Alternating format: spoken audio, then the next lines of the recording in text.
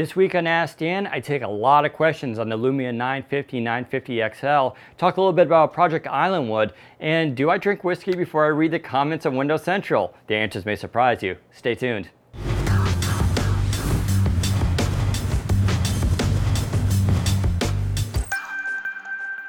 Do you think that Microsoft should have rebranded the Lumia devices, at least when it comes to models like the 640, the upcoming 950, and 550? So this question comes up a lot, and I do agree, it's sort of confusing. Now back in the day, we had a 600 series, 700 series, 800, and so forth, and it kind of made sense having all those different model numbers. However, Microsoft is consolidating.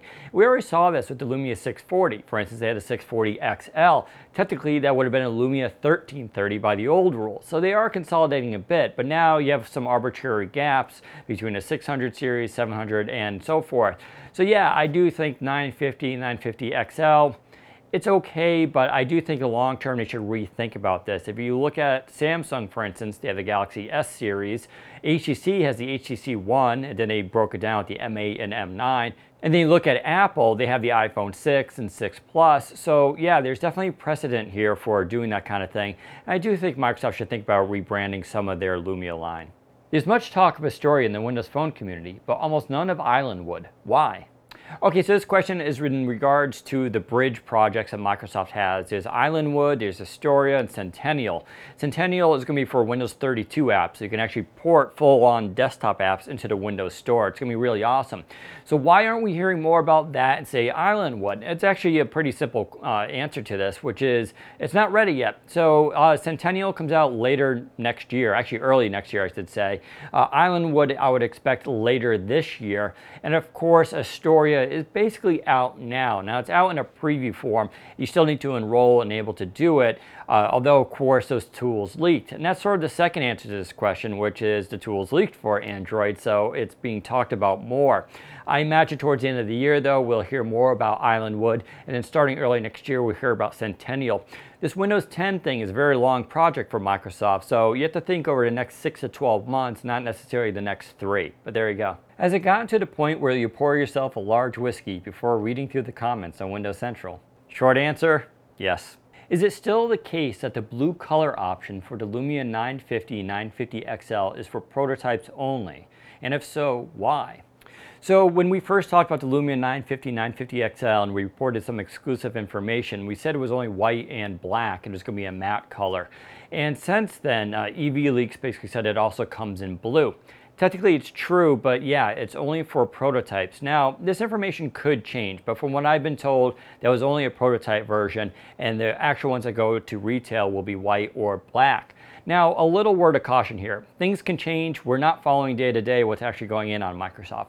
Switching out the rear cover for these devices is actually easy. That's the whole point of them, right? The cover comes off and you can put a new one on. In theory, Microsoft could actually release a bunch of colors. Now, I haven't heard that's what they're doing, but just because I haven't heard something doesn't mean it's not happening.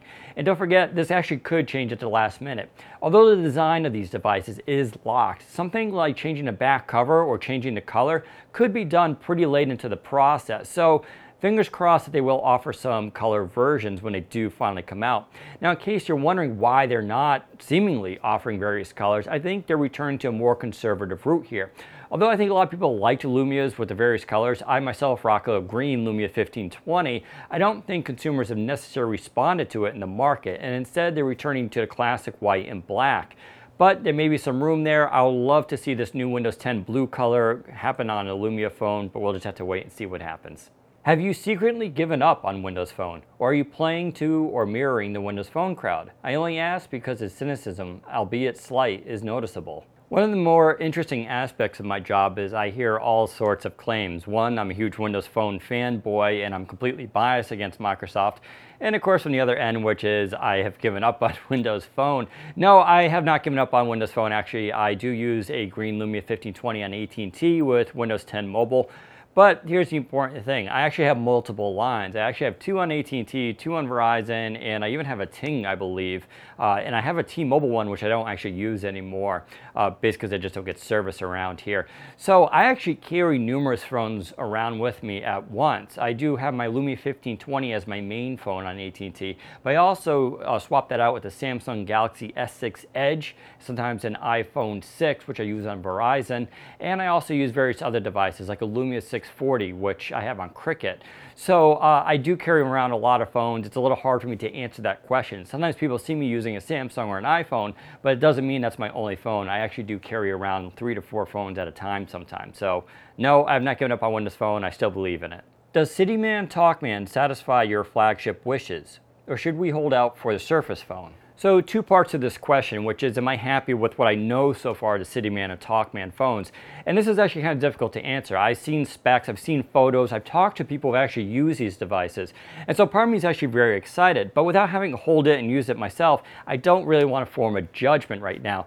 I do agree with some of the criticism. I myself would have liked, say, a metal phone. So if you look at McLaren, the phone that was canceled, that eventually did leak out, and it actually looked pretty great with that all-metal body. And yeah, I prefer that sort of design to, say, an all-polycarbonate. But then again, I do like, say, the Lumia 830 design, and even the 735 is actually one of my favorite phones. So I don't really want to pass judgment just yet.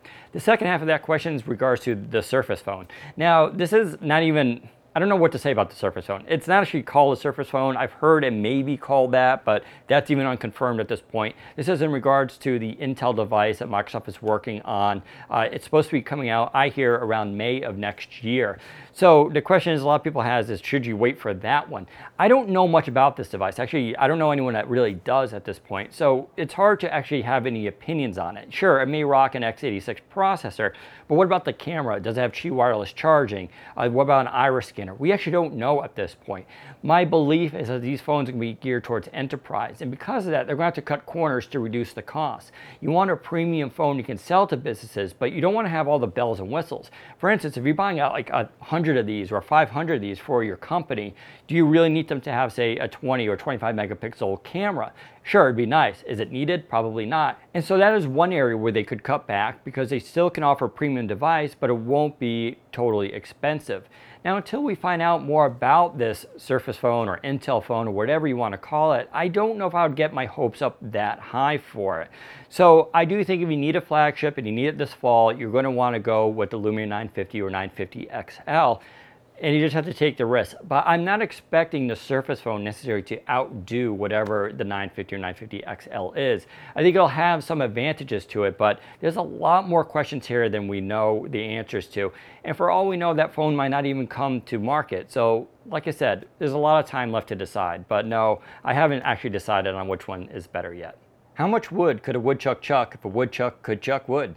This is actually my old friend Daniel Gary, a developer of Windows Phone, obviously having some fun here. Of course, I do have an answer. It's Windows 10, because Windows 10 runs everywhere. Do you think that the device that is in the latest Microsoft video is the Surface Pro 4? Short answer is no, but I want to sort of address a bigger thing. We get this a lot, which is a new commercial comes out, and sometimes there's a phone in there or a tablet or computer, and people think, oh my God, is that this? And you know, this being the next leaked device. All I can say is these companies do not put unannounced products into commercials and sort of slip them in there. Let's take, for instance, the Surface Pro 4. Now, I know this device exists, but one thing about the Surface team, they're extremely secretive. So much so, these devices do not actually leave the campus. In the very late stages of development, some people on the team can actually sign out these devices, but it is very tightly controlled. The notion that the next generation, say, Surface tablet or even flagship phone manages to go to a movie set or a commercial set and be shot and just secretly in there is pretty far-fetched. And so I appreciate all the comments and conspiracy theory articles where little lines are drawn and arrows and people are measuring things on the display.